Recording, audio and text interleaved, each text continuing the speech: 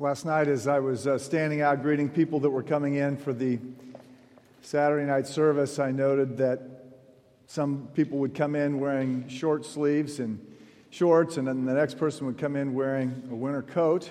It is that time of year. Fall has fallen. Good to see you on this gorgeous Sunday morning in September. Last week, we began this series with a question. Who is this man? Who is Jesus? And I argued that among the ways we could answer that question is to note that he is the most influential person who ever lived. There have been 60 billion people who have walked on this planet. No one has shaped it more profoundly than Jesus.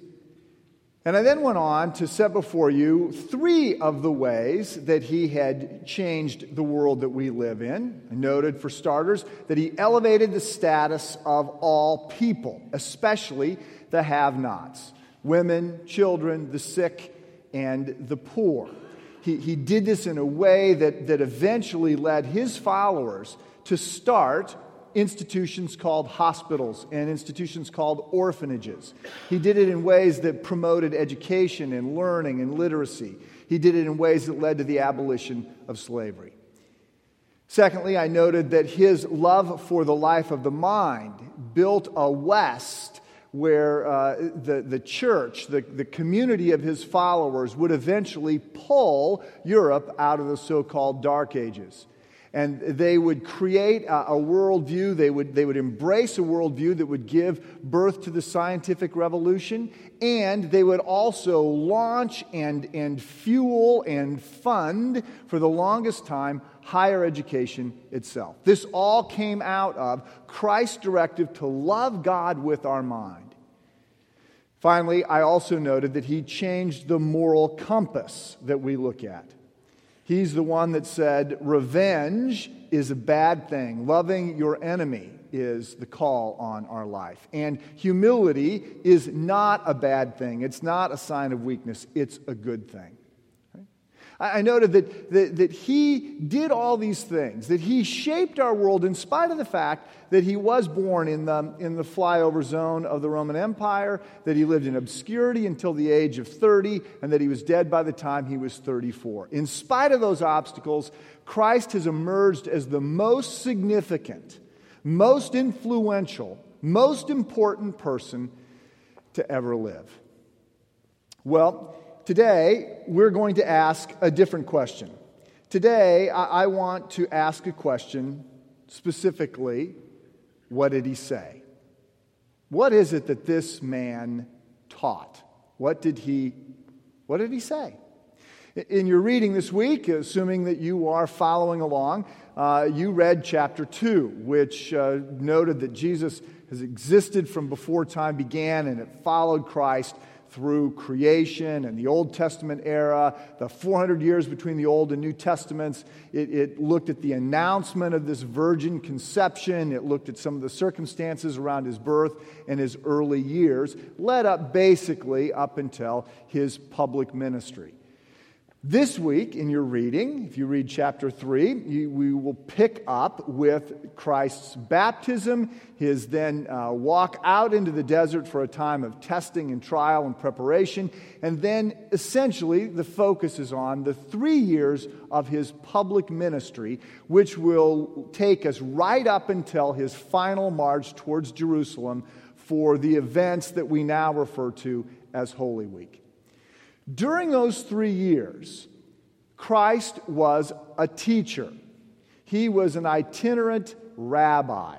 He spent his time traveling from village to village, teaching, preaching, explaining the Hebrew Scriptures. And he did this as a calling.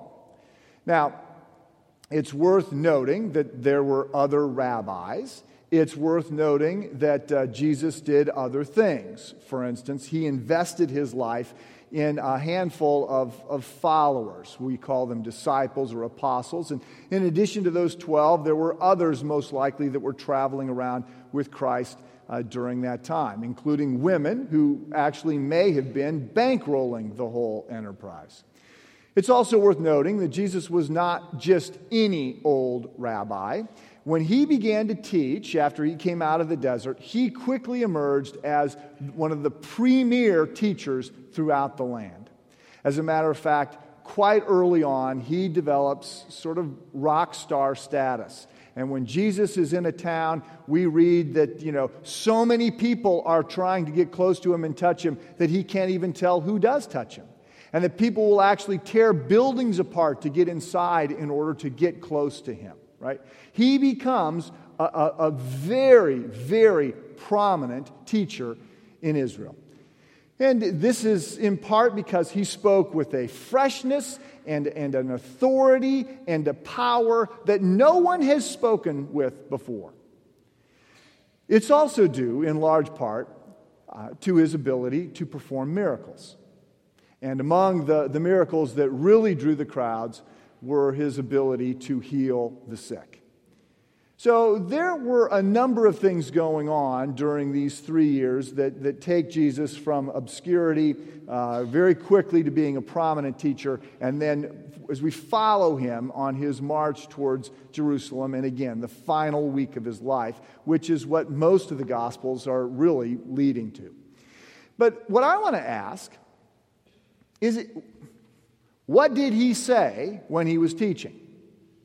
If you had the opportunity to be in the village where Christ strolled into town and listen to him speak, if he went into the synagogue in your village and taught, if you gathered alongside the river or the sea where he's speaking, if you're sitting on the mountainside while he's teaching, what would he say? Right? What was his message? What did he talk about? Well, we don't have it all, but we have a lot. And I want to say that based on what we have been given, there were two big themes of Christ's teaching. There was one which we'll start with, which was in essence sort of an ethical overview of life. Jesus talked about God and about faith and about loving others and serving others. He talked about what life was supposed to look like. He gave us an ethical system. And for my purposes, I tried to summarize this for you, and I would argue that there were 5 big categories in his ethics. Number one, the first one is that God comes first. Most of us love ourselves first, our family and loved ones second, and God third. Jesus calls on us to reverse that order. In his world, God is to be first, right? We are to love God with all our heart, soul, mind, and strength. As a matter of fact, Jesus tells us that our love for God is to be so overwhelming, so passionate, that our love for our loved ones looks like hate alongside it. In Christ's worldview, God is preeminent. Right? God does not exist for our benefit. We exist for his glory. God comes first. The second thing that Christ taught was that others come second. Right? The expectation of Jesus is that our vertical relationship with God is going to spill out in horizontal acts of kindness and charity and love and mercy and service to other people. People matter, especially the poor. And it is Christ's expectation that we are going to put the needs of others ahead of our own. As a matter of fact, Jesus is so shocking that he suggests that we should love those we hate. The third big category of Christ's teaching would be that the way up is down. Right? That the first will be last. That those who want to get ahead in this world will be those who will go to the end of the line. Right? That those who will serve. This is not instruction to act against our own best interest. This is just instruction to clear up our own confusion and our own selfish bias, because in God's world, the way up really is down. The great serve. That is what we do. That is what we are called to. The way up is down. The fourth big idea that permeates Christ's teaching is that we're going to live forever. And this changes everything. According to Christ, everyone is going to live forever, either in the presence of God, in a place of great love and joy, or cut off from God and all that is good and gracious. And the fact that we're going to live forever changes everything. I mean, Christ says those who are living just for this life are fools. We need to live today in light of the fact that we're going to live forever. And much of what Christ teaches actually does not make any sense unless you get this point. If you are only looking at this life, then a whole lot of what Christ teaches does not make any sense at all. But once you begin to look past the grave and think about eternity, then everything changes. And then finally, the fifth category, the fifth theme that you find in Christ's teaching is that we are stewards. That everything everywhere belongs to God. He maintains all rights. We are simply temporarily entrusted with certain gifts and resources and abilities, and we are expected to use those gifts and resources and abilities in ways that reflect God's stated values and priorities. And he's quite clear that we will be held accountable for what we do with what we're given. And as a matter of fact, he's quite clear that those to whom much has been given will be held to a higher standard. If you showed up in a village and Christ came into town and was teaching, you would likely hear ideas that sort of wove those things together. It was shocking. And the people were shocked. As I've said before, get a red letter Bible and read the black letters after the red letters. And you will find that people are often reeling. They're often without breath, right? They're saying things like, who is this man? We've never heard these things before. We've never been around somebody that has this kind of power and authority before. Or they're mad or they're disturbed, right? Christ's teaching was shocking. It took people's breath away. And I would submit to you that it wasn't just shocking, it was, upon reflection, beautiful and profound and timeless and transcendent and cross-cultural. And that we would do well to study what Christ taught and to meditate on it and to memorize it and to lean into it with everything that we've got. You will not find a greater system of thinking and living than what we have been given by Christ. And the world would work if everybody leaned into it. But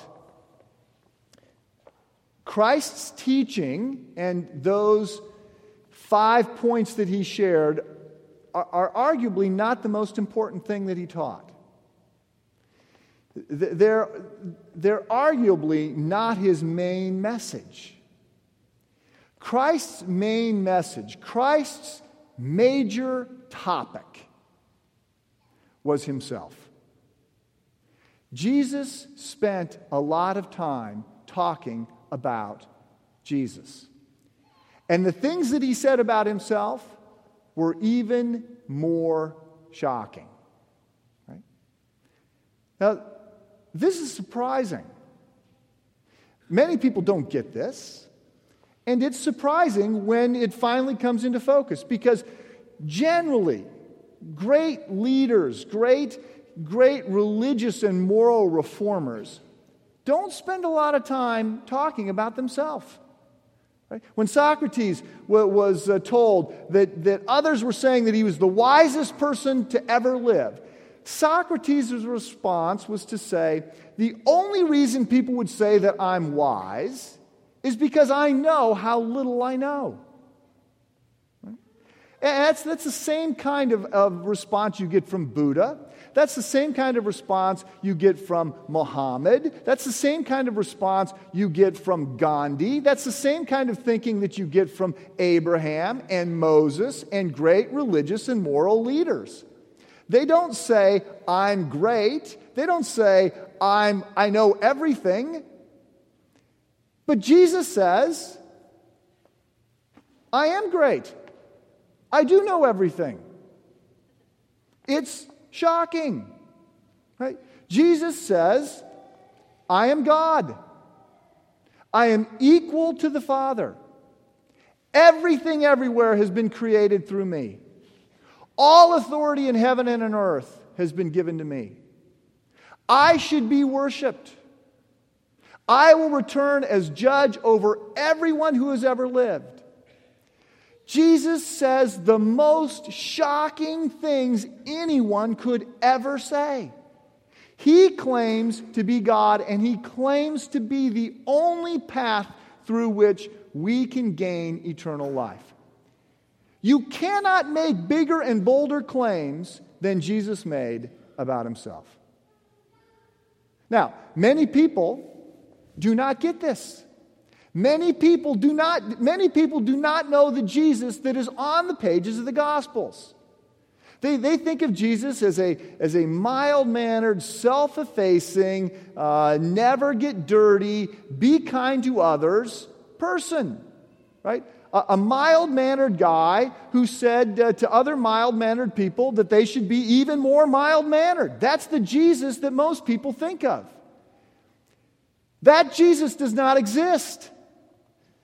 That Jesus is a Jesus they have made up. That Jesus does not look anything like the Jesus we find on the pages of the Bible, who is shocking, who is dangerous, who is disturbing, who leaves people reeling, who makes the biggest claims anyone ever could make about himself. That's the Jesus who actually exists. I would submit to you that many of us are guilty of turning Jesus into an idol. And we do this because the Jesus that we know, the Jesus that we think about, the Jesus that we understand is not the Jesus of Scripture. It is a safe Jesus that we have made up. Right? It's a Jesus we can manage. It's a Jesus we can be comfortable with. It's not the Jesus we find in the Gospels. This Jesus makes big, disturbing claims. In the chapter that you're going to read this week, I list 4 what I refer to as inflection points.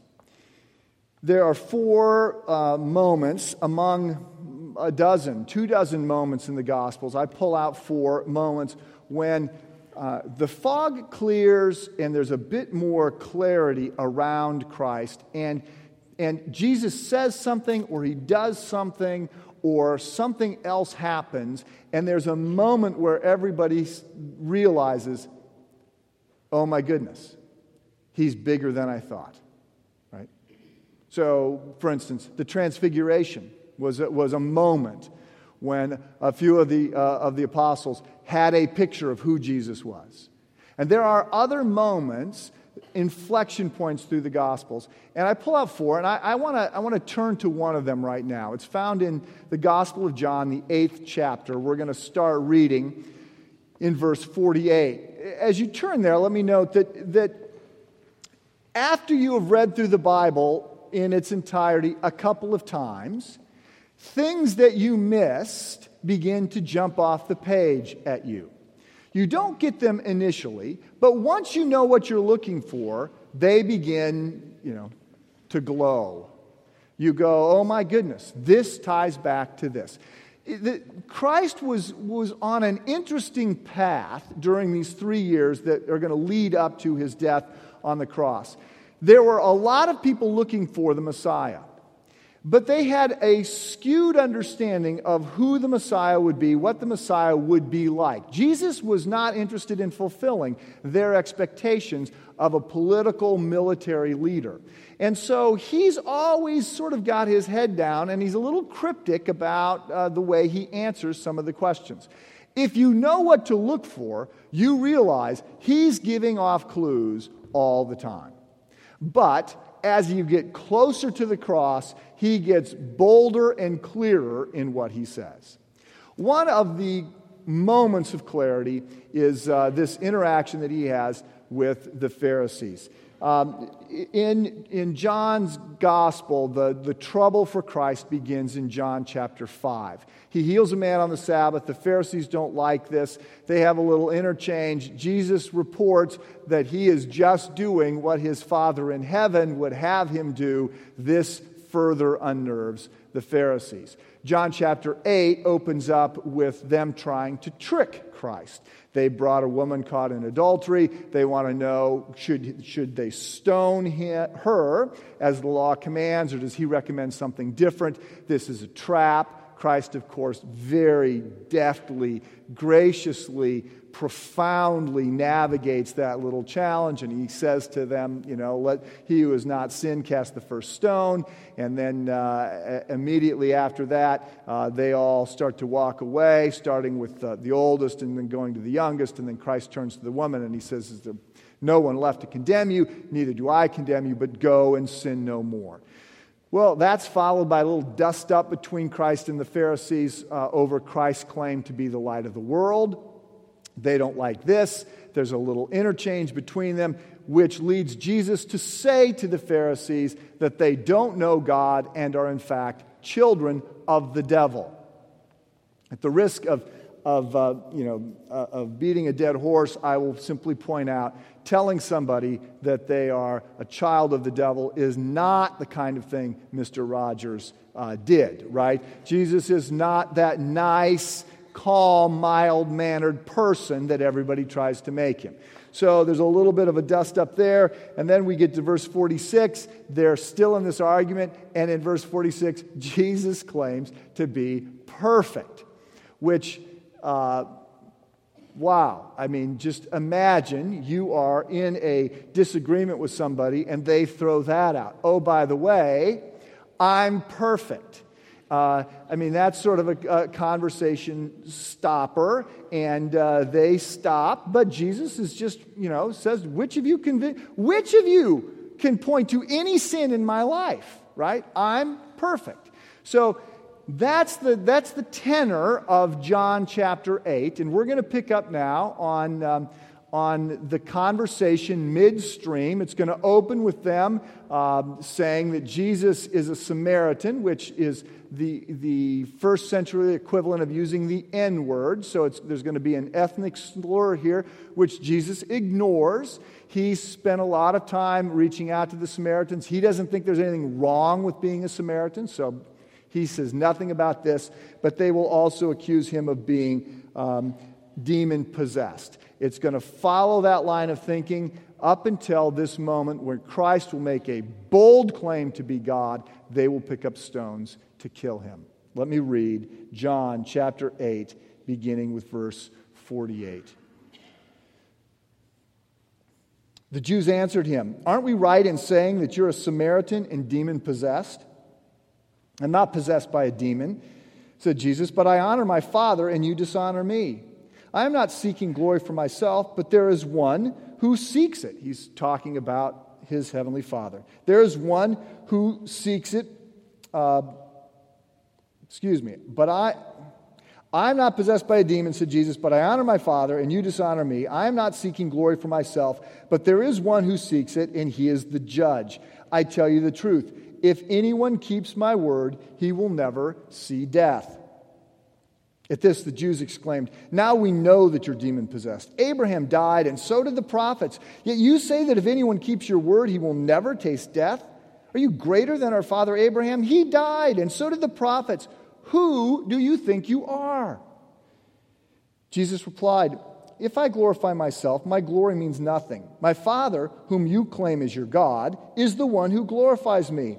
Though you do not know him, I know him. If I said I did not, I'd be a liar like you. But I do know him and keep his word. Your father Abraham rejoiced at the thought of seeing my day. He saw it and was glad.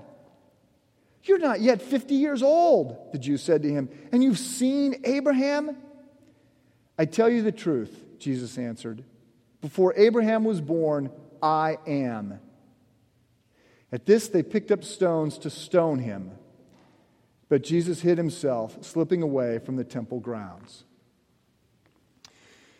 The religious leaders picked up stones to stone Jesus because he had just taken the covenant name, the sacred, holy name of God for himself. This was unthinkable at levels we cannot even begin to relate to.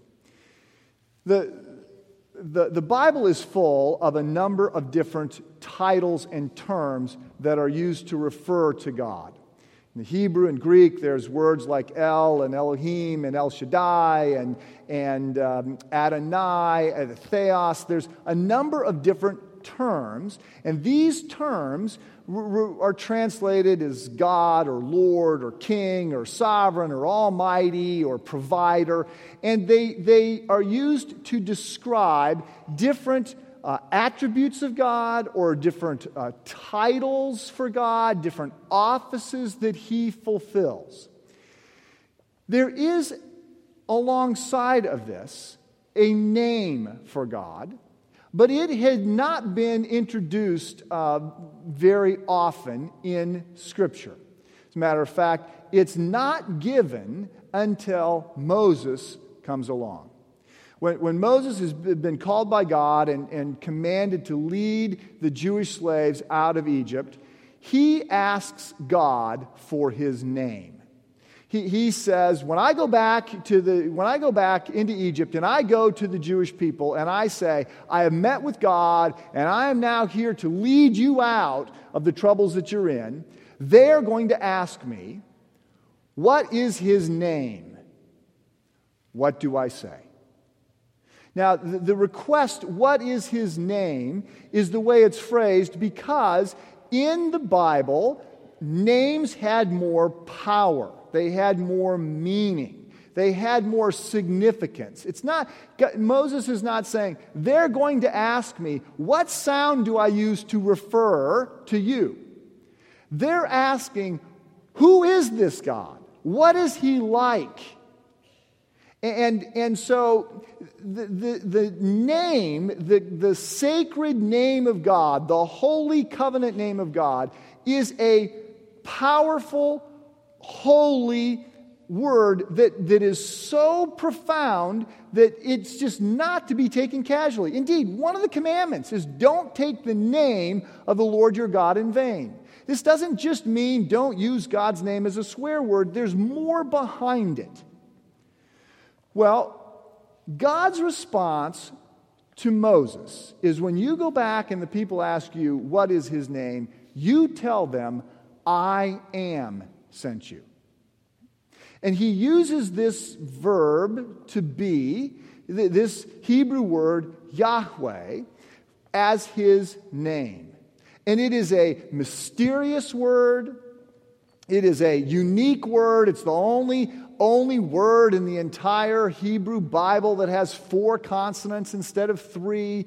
It is a holy, sacred title, name of God. And it means, we think, the emphasis here is, I am who I am. Or, I will be who I will be, not who you try to make me to be. I am God. So, God's reporting on his name is, I am. When the Jews said to Jesus, who do you think you are? What do you mean you saw Abraham? You're not yet 50 years old. Christ's response is, I tell you the truth, before Abraham was born, I am. He takes God's holy, sacred name. This name is so holy to the Jews that they not only don't say it, they don't even write it. There's a whole code that they're going to develop because they don't even want to write this name lest they write it in some manner that is not worthy of God. That's how significant this name is to them. And Jesus says, before Abraham was, I am. And he takes God's name. Now, again, it's very likely that the first couple times you read through the Bible, this doesn't jump off the page at you. Please note, it jumped off the page at them. Right? The people that were listening to Christ knew exactly what he was claiming. And their only response is to pick up rocks to try and kill him. So let me put this in context. The most significant person to ever live, the most important, influential person who has ever lived in the history of the world, claims to be God. Right? If you take the most important people, the top 10 most influential people, the most significant moral leaders, the people that everyone would say, this is one of the greatest people to ever live. If you take that list, Jesus, of course, would be on virtually everybody's list of the top 10 most important, most significant, best people. And then you take a separate subset and you take all the people who claim to be God, okay? And you look at these two lists combined, the only name that is on both lists is Jesus. Again, Muhammad doesn't claim to be God, Buddha doesn't claim to be God, Gandhi doesn't claim to be God, Moses doesn't claim to be God, Abraham doesn't claim to be God. They don't claim to be God. Jesus claims to be God. The most significant person who ever lived claims to be God. It's not like me claiming to be God. It's not like you claiming to be God.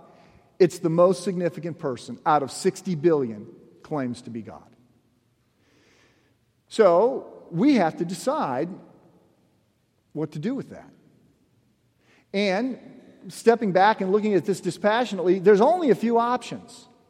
You can either decide that he is who he claims to be, at which point you bend your knee, you follow him. Right? You reorient your life around Jesus and what he taught and what he did, and you embrace him for who he is.